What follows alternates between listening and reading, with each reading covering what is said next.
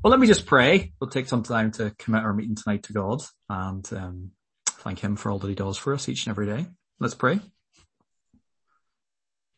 Father, I want to thank you so much for the Studer. We want to thank you for the impact that it's had through generations of young people, including myself and including different other people down through the years who have really benefited from meeting together. And one of the greatest nights is the time when we come together at our DIY night and hear from each other and learn from each other. Father, I want to thank you for how you've blessed these young people in so many ways, that you've given them such giftings and helped them in their spiritual journey. And Father, also thank you for Lister and the fact that we've been able to meet together over these last few months, that this pandemic has happened in a time in history where we can connect and we can speak to each other over Zoom and we can see each other and still conduct these meetings. Father, we thank you for all that you do for us every day. We thank you that we have roofs over our head, we have families, we have food, we have churches, we have all of these different things that you've blessed us with. But Father, of course, we want to thank you most of all for the fact that you blessed us with your son Jesus, who came to this earth to die for us and then to rise again. And Father, in a few moments' time, whenever we start to look at your word, we pray again that you'll be with us and that we will see your son in everything that we do and talk about tonight. And too, Father, we just want to thank you for the firemen who are up on the moorings at the minute and are busy working there. We pray that you'll keep each of them safe and that you'll bring them back safely. And maybe there's family connections here, Father, or people that are worried about loved ones who are involved in the fire service at this time. I pray that you'll give them a sense of your peace and knowledge, knowing that you're a God who looks after every single one of us, no matter where we are. So, Father, we do commit our little time together to you tonight for everybody that takes part. May you settle their nerves and help us all to learn a bit more about you as we go on. So, Father, we pray this all in Jesus' name. Amen. So as far as kind of tonight's concerned, just to give you kind of a bit of a rough outline of what the plan is, we're going to be doing, as you know, over these past number of months, we've been looking at different Psalms. And tonight what we thought we would do, because it's kind of the DIY night, that three of us would kind of look at the Psalms that are meaningful to us. So myself, David and Ross, we're going to be sharing a little bit about Psalms that we have appreciated down through the years and just to share a few thoughts from them. And then sort of, it's going to kind of be like Psalm sandwiches, if that's such a thing. So it's going to be a Psalm, then a testimony, then a Psalm, then a quiz, then another Psalm. And then that's us for the night. So with those three Psalms, and then in between there, we have testimony from Abigail, and then we have a quiz from Ben and Joel. So looking forward to that. And we did get a tiny hint from Joel as to what the quiz would involve, something to do with quotations. So, trying to get my head around what that could possibly be. So without further ado, I'm going to kick off, just by doing a Psalm that means something to me, and that is Psalm 1. So if you do have a Bible with you, feel free to open it and you can follow along with what I'm reading here. Psalm 1, the very first one in the book of Psalms, so hopefully it's easy enough to find. So just before that, I'm just going to kick off by reading it for you. So Psalm 1 says this: "Blessed is the one who does not walk in step with the wicked, or stand in the way that sinners take, or sit in the company of mockers, but whose delight is in the law of the Lord, and who meditates on his law day and night. That person is like a tree planted by streams of water, which yields its fruit in season, and whose leaf does not wither. Whatever they do prospers. Not so the wicked. They are like the chaff that the wind blows away. Therefore the wicked will not stand in the judgment, nor sinners in the assembly of the righteous. For the Lord watches over the way of the righteous, but the way of the wicked leads to destruction." I think for me, the reason why this Psalm has been so helpful to me, because it does lay out in very simple terms the two ways that we all have ahead of us. There's the way on the one hand of the righteous, which leads to blessedness, or there's the way of the wicked, which leads to destruction. And in that all, it kind of just very simply lays out the two paths, explains the differences between them, and then I suppose encourages us to pick the right one. And of course, as we know, that would be the way of the righteous, following God's path. But one of the reasons why I think it's important one to me is because it is really at its essence about happiness, not just a happiness, type of happiness that you get when you have a bag of popcorn. This is like a happiness that lasts forever and ever. And that's really what the word blessed means at the very beginning, blessed or blessed. It means happy. So in a way, to start the psalm like that, blessed is the one or happy is the one, it reminds me a wee bit of clickbait. you ever come across clickbait? You might be kind of scrolling through social media and there'll be like a little sentence that makes you want to click on it. So it might say, somebody's dog ran away and you can't imagine what happened next. Or this person is only 50. Click here to find out what her secret is. Those sort of questions. So clickbait, it makes you want to find out more. And in a way, in a reverent way, I kind of see it as that. Blessed is the one. You want to find out what makes this person blessed. How can they be blessed in this godly way, this godly happiness that blessedness is? So it then starts to lay out what it's not, how not to be happy. And it kind of like explains in a very simple way what we shouldn't do. And it talks about how we shouldn't walk or stand or sit with the wicked. And in a way you can kind of see like a downward projection there. It starts with walking, then standing, and then sitting. It reminds me a bit of like, when you start a new school and the way you kind of get to know each other is you might be kind of walking along the corridor and you might chat to them, say hello. And then you might get to sort of, after saying hello to them a few times, you may end up stopping. So you'll stand with them and chat with them. And then eventually you'll sit with them, maybe at lunchtime. So it's kind of walking, standing, sitting. So there's this kind of like downward projection about what's going on here. But why is this important? Why is it important that we shouldn't walk or stand or sit with the wicked? And I think that it's clear in the kind of passage that there's more going on here. You see, it's a bit like, it's not kind of saying that we shouldn't be friends with non-Christians. That's not the focus of this passage. What it's talking about is if we're in a friendship with somebody where we're not fully in control of it. And what I mean by that is if you kind of think of like, if you see somebody walking along the road and maybe they're walking a dog, there are times when you see somebody walking a dog, but there are other times when you see the dog walking the person.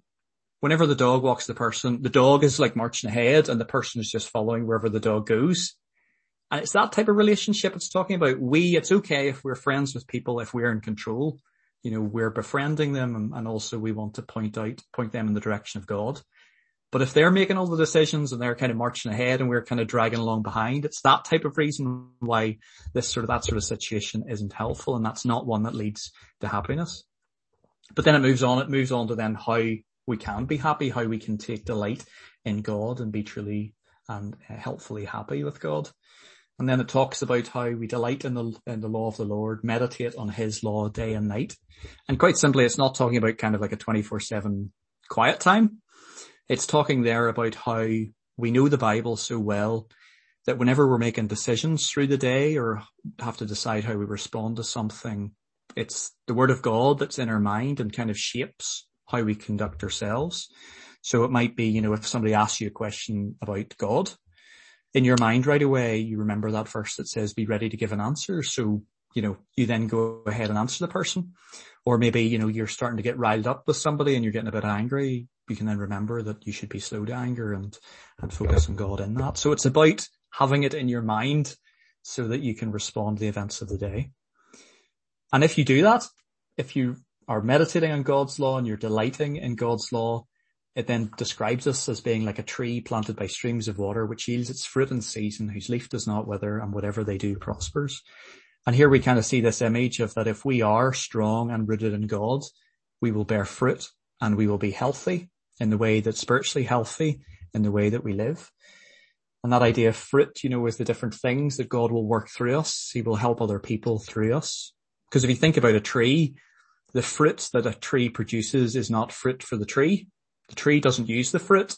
And it's a bit like that with us and God and how he blesses other people through us. The fruit that we produce is fruit that benefits other people.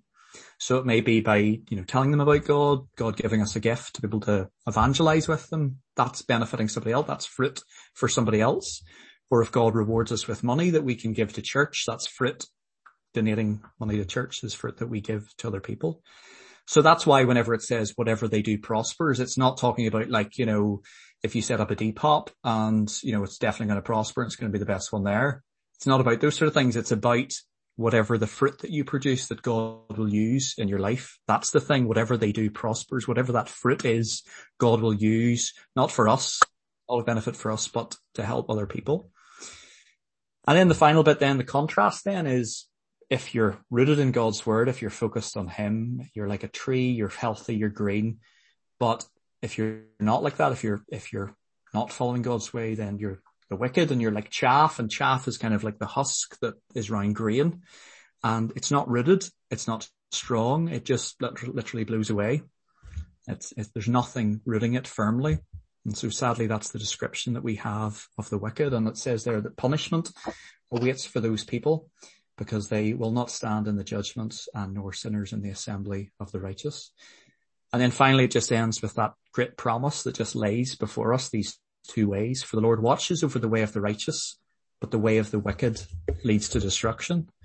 And just in that, whenever you read that, for the Lord watches over the way of the righteous, so those people who are Christians, those people who've put their trust in God, they are the people that are right. They're the people that are blessed. They're the people that are happy in that godly way.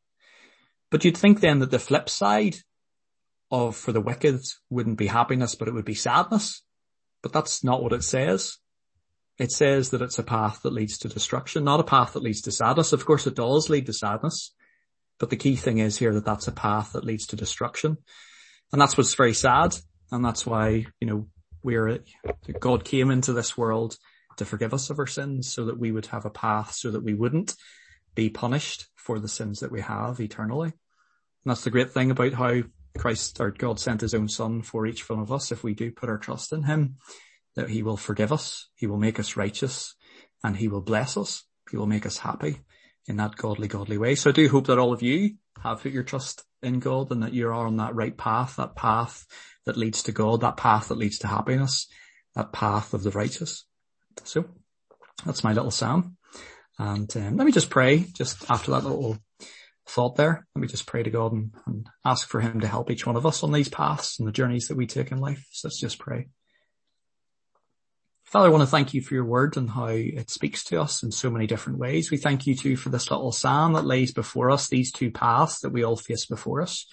Father, we do pray for those of us who are on the path of righteousness, that you will help us, that you will keep us strong in the faith, that you will keep us healthy and strong like that tree that's described. But Father, maybe some of us who don't yet know you, or maybe family members that we can think of that aren't on that path. Father, we do pray that you'll give us opportunities to share the message of the gospel with them, that we'll be able to, in a helpful way, lay out this message, this gospel message that you have presented for each of us, that you sent your son to die and rise again for each of us. So Father, we pray this all in Jesus' name. Amen. So next up is our testimony slot, and I'm going to hand over now to Abigail, who's going to give us her testimony. Thanks so much. Thank you. Hello. A song that is featured massively in my life these last few months is Break My Plans by This Hope Music. It entails all Jesus calls us to as his disciples, and reflects the heart that he's starting to form in me through lockdown, to let him have control in my life for his glory, even in the difficulties and failures that have and will come. Isaiah chapter 41 verses 8 to 10, especially verse 9 and 10, have been so encouraging and inspiring over lockdown. Thou whom I have taken from the ends of the earth, and called thee from the chief men thereof, and said unto thee, Be not dismayed, for I am thy God. I will strengthen thee. Yes, I will help thee. Yes, I will uphold thee with the right hand of my righteousness. I'm so thankful to God for always giving key passages before serving him. Last summer, I was so disappointed that lockdown was stopping all teams and outreach. I had had a manic, busy summer the year before and really didn't fancy a summer at home. After getting really annoyed about it, God encouraged me to reread Isaiah chapter 40 verse 39, which had been the passage I'd taken with me to every activity that last summer, to remind myself of God's purpose and the strength available in him. While reading, my eyes wandered over to the second half of verse 9 and 10 in chapter 41. Even in my discouragement, God had provided comfort and assurance. He was in control. He hadn't put me in the scrap heap, and he had a plan. From that day, God opened so many doors to serve him, like virtual kids camp with BCM, recording music for a holiday Bible club, serving at a club in Moyard, door-to-door work in Annahilt, distributing tracts in Sligo, and serving in our school SU. So if you feel discouraged and don't think God can use you, think again, pray, ask him to guide you through his word, and when opportunities come to serve him, go for it. You won't regret it. I was born into a Christian family, which is such a blessing. For as long as I remember, we went to church, and I went to Kids Club, Good News Club, GB, and we had evening devotions together. I'm also an only child. You can decide for yourselves whether I'm spoilt. I first decided that I needed to be saved when I was 4. Mum was reading from a devotion and the Bible and asked me if I knew Jesus as my saviour. Would I be going to heaven? The answer was no. Whilst I confessed Jesus from that age and lived a good life, it was only when I was 12 and my pastor was preaching on hell and eternity that I realised I couldn't hitchhike on my parents' faith. It had to be my own. Sitting in the car after the service, Mum spoke to me on how to say sorry for my sins and invite Jesus to become my saviour and Lord. She then assured me of the promise in John chapter 6 verse 37. All who come to me I will in no wise cast out. Life was transformed from that point on. I knew Jesus had saved me and would never leave me nor forsake me. I've always struggled with being shy and quiet. I loved learning about Jesus, but never really enjoyed the social aspect to church or youth. That changed when I started to go to camp and then got involved as a leader. I met really lovely people my own age and leaders who passionately poured into my life and shared the joys and struggles in their own lives. I also discovered that there was a purpose to my shy nature. I loved working and playing with kids, and they with me. The greatest day of my life so far has been leading a girl in a dorm opposite to mine to faith in Jesus.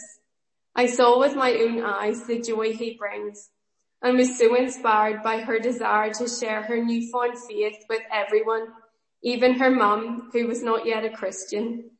So yes, I have struggled throughout life with insecurity and comparisonitis, but God has provided such an outlet in pouring into outreach ministries. Lockdown really helped my faith grow. Living with yourself for loads of months is not easy. I could very clearly see flaws of insecurity and perfectionism.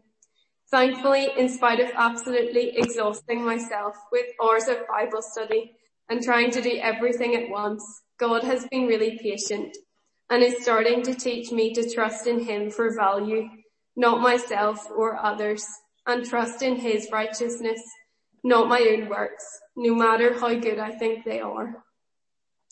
2 key parts of staying close to God over lockdown has been communion. When church closed, our family continued it on, and it really increased my appreciation of all that Jesus did on the cross and his presence with me every day. Also, I started going to the church prayer meeting on Zoom, and it's been amazing. At first it was scary, but I really urge you to go if you don't already. It's so helpful to hear other people pray, and so encouraging for them to see you. As I look back over this past year and my life, I'm so in awe of God's intricate care in everything and his extravagant blessings every single day. To be able to share my faith, read the Bible in my own language every morning, to have heard and received the gospel, to have 3 meals a day, a bed to sleep in, a loving and caring family. The list literally goes on. Ultimately, it amazes me that God so loved the world that he gave his only begotten Son, that whoever believes in him should not perish, but have eternal life. In the mess of life, he still cleanses from sin. If you don't yet know him as your Lord and Saviour, why not come tonight? Just as you are, he's well able to save and keep you. He knows and he loves you. Thank you.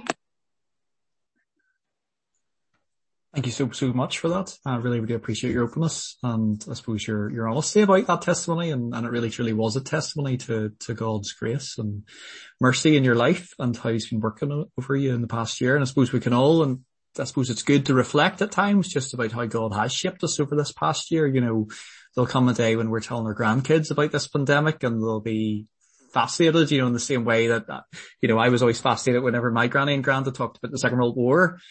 And I suppose there are times maybe then when we're speaking with our grandkids, we can share with them about how God sustained us through that and the things that he did with us, how he shaped us, how he helped us, how he made us stronger in a lot of ways, broken us in certain other ways, but ultimately was still our God, was sovereign, and we knew his presence with us day in and day out. So thank you so much for that.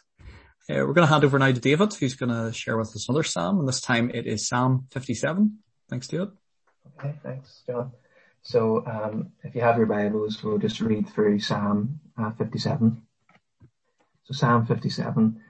Be merciful unto me, O God, be merciful unto me, for my soul trusteth in thee.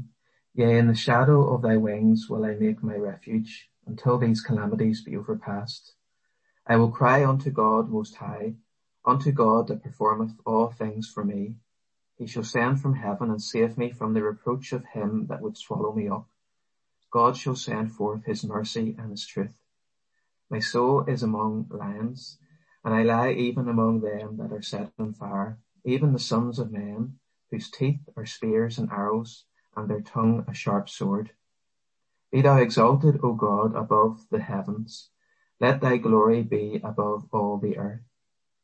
They have prepared a net for my steps. My soul is bowed down. They have digged a pit before me, into the midst whereof they are fallen themselves. My heart is fixed, O God, my heart is fixed.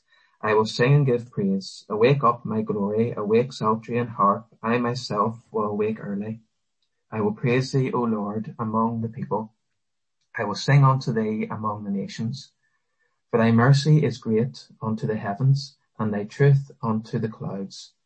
Be thou exalted, O God, above the heavens. Let thy glory be above all the earth. So there are certain words and phrases in the book of Psalms that come up again. And in Psalm 57, we have some examples of this. So verse 3 says that God shall send forth his mercy and truth. And verse 10 says, for thy mercy is great unto the heavens, and thy truth unto the clouds. So the words mercy or merciful, they appear 115 times in the book of Psalms. And the word truth, it appears 41 times. And they're actually found together in the same verse 13 times. So God's mercy and God's truth are both taught really clearly in the Psalms. And I found both of these themes to be important in my life as a Christian. So firstly, God's mercy. It's really the help of God to those who don't deserve it. And in this psalm, we have King David, and he's crying to God for mercy. You see, he's in trouble because Saul is hunting him down to find him and to kill him. Now Saul, he's got over 3,000 specially selected soldiers helping him to find David. But David only has a few hundred men. He's hiding in a cave, and he knows he's in big trouble. But even in those most difficult of circumstances, he still trusts in God's mercy. He looks to God for help, and he believes that even though he's a sinful man and doesn't deserve anything from God, that he can rely on God's mercy to help him in this difficult situation. He knows that God has anointed him as the next king of Israel. And so, although everything seems to be going wrong, and it's hard to see a way out, he praises God, he fixes his heart on God, and he puts his trust in the care and in the mercy of God. And so, I find that I need to continually remind myself of the special care and the special mercy that God has for his children. And at times when I feel alone, or that everything and even everybody is against me in a situation, or that I find myself in such a terrible mess that I can't see a way out of it, then I need to do what David did in this psalm. I need to bring my problems to God, to realize how great and how mighty and how powerful he is, and also that he uses that power to care for me as a child of God and shows his mercy towards me. And then secondly, about the truth of God. So one of the ways in the Bible that Satan is described is as being a liar. And of course, God is the complete opposite. In fact, the Bible says that God cannot lie. And God reveals his truth to us, of course, in the Bible. The truth of who he is, of what he's like, and what he's done. But the Bible also reveals to us the truth about ourselves, how we were created, how sin came into the world, and how we need to have our sins forgiven. And for me, that makes me think about how well do I know the truth of God. The world around us will try and get us to believe what it says is true. Or even, maybe even more dangerously, that there is no real truth and you can just choose to believe whatever you want to. But the Bible teaches us that there is only one truth, and that is God's truth. So how do I know God's truth? Well, I need to take the time to read God's word, to study it, to think about it, and not just in the way that I might study something for an exam. I need to apply it to my life and to obey it, even when it goes against maybe the easy path that I might like to take. And of course, I need to realize that I can't do that in my own strength. It's God who will work in me to change me through the power of his Holy Spirit. And so that's just a few of the reasons why I like this psalm. It reminds me about God's mercy and God's truth. As verse 10 says, "For thy mercy is great unto the heavens, and thy truth unto the clouds." Thank you. Thanks so much, David. I do appreciate the little message on God's mercy and God's truth. Two things that I suppose have shaped all of our Christian lives in one way or the other. So it's good again just to pause and reflect on how God's mercy and truth has impacted us so much. So thank you. So next up we have our final psalm. So we're going to jump into Psalm 145 and that's withdrawal. So thanks so much, Ben and Joel, for that quiz, all those quotations. Yeah, so for my psalm, the psalm is quite close to my heart, Psalm 145. So I'm going to go in a slightly different format and go through 5 really quick points while break into each verse or into 5 different bunches of verses in the psalm and then 1 point at the end. So hopefully this is the shortest 5-point talk you've ever heard. And but we'll just get stuck in. For those of you that don't know Psalm 145 or even at what point in the biblical timeline that the Psalms occur, it occurs after the Israelites have been freed from Egypt and have left Egypt. They've went to the promised land in Israel and they've set up camp and they had judges in place as their leaders. However, it didn't go so well with the judges. You can read about that in the Book of Judges. And then after that, they demanded kings. So the first king was King Saul, and then the second king was King David, who wrote the psalm. So Psalm 145 is also noted to be sometimes it's referred to as the Psalm of Praise. So like Psalm 86 is David's Psalm of Prayer. This is referred to as like the main Psalm of Praise for David. So there's 7, I broke down the passage into 7 bits. That 7 different things that Daniel praises God for. So if you want to open up a Psalm 145, and I'm just going to read this out here. So the first 7 verses are David praising God for his fame and glory. I will extol you, my God, O King, and I will bless your name forever and ever. Every day I will bless you, and I will praise your name forever and ever. Great is the Lord, and greatly to be praised, and his greatness is unsearchable. One generation shall praise your works to another, and shall declare your mighty acts. I will meditate on the glorious splendor of your majesty, and on your wondrous works. Men shall speak of the might of your awesome acts, and I will declare your greatness. They shall utter the memory of your great goodness, and shall sing of your righteousness. The Lord is gracious. So the next 3 verses, which is verses 8 to 10, is speaking about God's goodness. So it says here, the Lord is gracious and full of compassion, slow to anger and great in mercy. The Lord is good to all, and his tender mercies are all over his works. All your works shall praise you, O Lord, and your saints shall bless you. There's talking about God's goodness. So the next section is God's kingdom, 11 to 13. This is what David's praising him for. It says, they shall speak of the glory of your kingdom and the talk of your power, to make known to the sons of men his mighty acts and the glorious majesty of his kingdom. Your kingdom is an everlasting kingdom, and your dominion endures throughout all generations. The fourth thing that David praises God for then is God's providence, how he provides for his people. It says here in verses 14 to 16, the Lord upholds all who fall and raises up all who are bowed down. The eyes of all look expectantly to you. You give them their food in due season. You open your hand and satisfy the desire of every living thing. And then finally, he praises God for his saving mercy. He says, the Lord is righteous in all his ways, gracious in all his works. The Lord is near to all who call upon him in truth. He will fulfill the desire of those who fear him. He also will hear their cry and save them. The Lord preserves all who love him, but all the wicked he will destroy. My mouth shall speak the praise of the Lord, and all flesh shall bless his holy name forever and ever. So, that there is the psalm broken down into 5 sections, and there's 2 things I kind of want to pull out of this psalm. One is David's praise for the different attributes of God.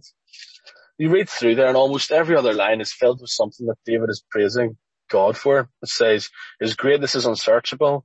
You praise your works, your mighty acts, the glorious splendor of your majesty, your wondrous works, your awesome acts, your greatness, your great goodness, your righteousness, your gracious compassion, slow to anger, great in mercy, good to all, of tender mercies, the glory of your kingdom, your mighty acts again, your power, your everlasting kingdom, and your dominion endures forever. And it's in these here verses that, for me, it kind of stands out as understanding that God's goodness and his greatness is always there, no matter what I feel or think. That ultimately it's not how I feel I think about things, but it's ultimately who God is. And it's a great reminder. But most important, the thing that sticks out to me most in this verse is in verse 7. So if you look at verse 7 there, it says, they shall utter the memory of your great goodness and shall sing of your righteousness. Here David's referring to the Israelites uttering the memory of your great goodness. Now, whenever I think of that there passage, it comes to my mind one of my favorite hymns. Many of you will know it, Come Thou Fount. And in the 3rd verse, the first 2 lines are, here I raise my Ebenezer. Here by thy help I've come. So for those of you that don't know, I don't know if anybody does know what an Ebenezer is or what it means. Well, an Ebenezer is a stone of help. Often people, maybe have heard of it set as a stone of remembrance. You'll maybe know it from 1 Samuel chapter 7, where the story of, God turned the Philistines on themselves and caused confusion as they were about to attack the Israelites when they were camped up near Mizpah. And I'll read out verse 12 here. And it says, then Samuel, this is after the battle where the Philistines ended up fighting each other. And then it says, then Samuel took a stone and set it up between Mizpah and Shen and called its name Ebenezer, saying, thus far the Lord has helped us. And I suppose the important thing for me in this here psalm is it's reminded me, especially in verse 7 and throughout the past couple of years, that to look back and see the Ebenezers in my life, that I can look back and see God has helped me here thus far. And to look at that and to know God's strength and that he'll continue to help. There's a couple of moments in my life that I looked at, significant moments in the past couple of years, 2 in particular that I look back to and see God's hand in it completely. That if it wasn't for God, that I honestly don't know where I would be. And I look back at those and remember and thank God for those stones he set. But ultimately for all of us, there's one stone that should come to mind for every single one of us. and that is Christ, the cornerstone. There's my favourite Psalm, Psalm 145. And just remembering God's great goodness and praising him for everything that he's done. So yeah, thank you.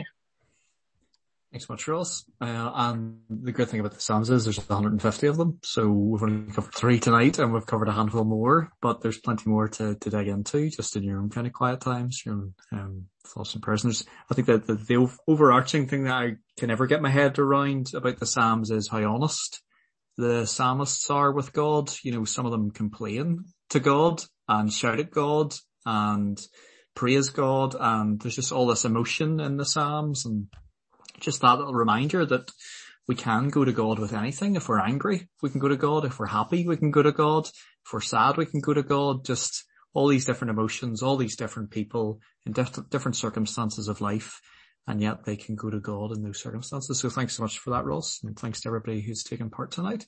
Thanks for another great year at Le Studer, and we'll hopefully see you at some point in the summer for something fun. So let me just bring our time to close by praying. Let's pray together. Father, I want to thank you so much for this year of Le Studer. We thank you for the blessing that all of these young people are to me and are to each other. And Father, we do pray that in your mercy that you will allow us to meet together sometime soon, that things will continue to get better in our country, and that we'll be able to have regulations eased and maybe even a barbecue or maybe even another in-person event. But Father, we do leave it in your hands. We know that you're sovereign. We know that none of these things that are happening in our world at this time are a surprise to you. But through this, you have proven yourself to be a God who is faithful and caring and loving and helping us each and every day. So Father, we pray that you'll be with us all over this summer. Father, maybe we are involved in different kids activities over Zoom or online stuff. Father, we do pray that you'll be with our young people, whatever way they choose to serve you over this time, and that you'll bring us back together again sometime in the summer to have fun and fellowship again. We pray this all in Jesus' name. Amen.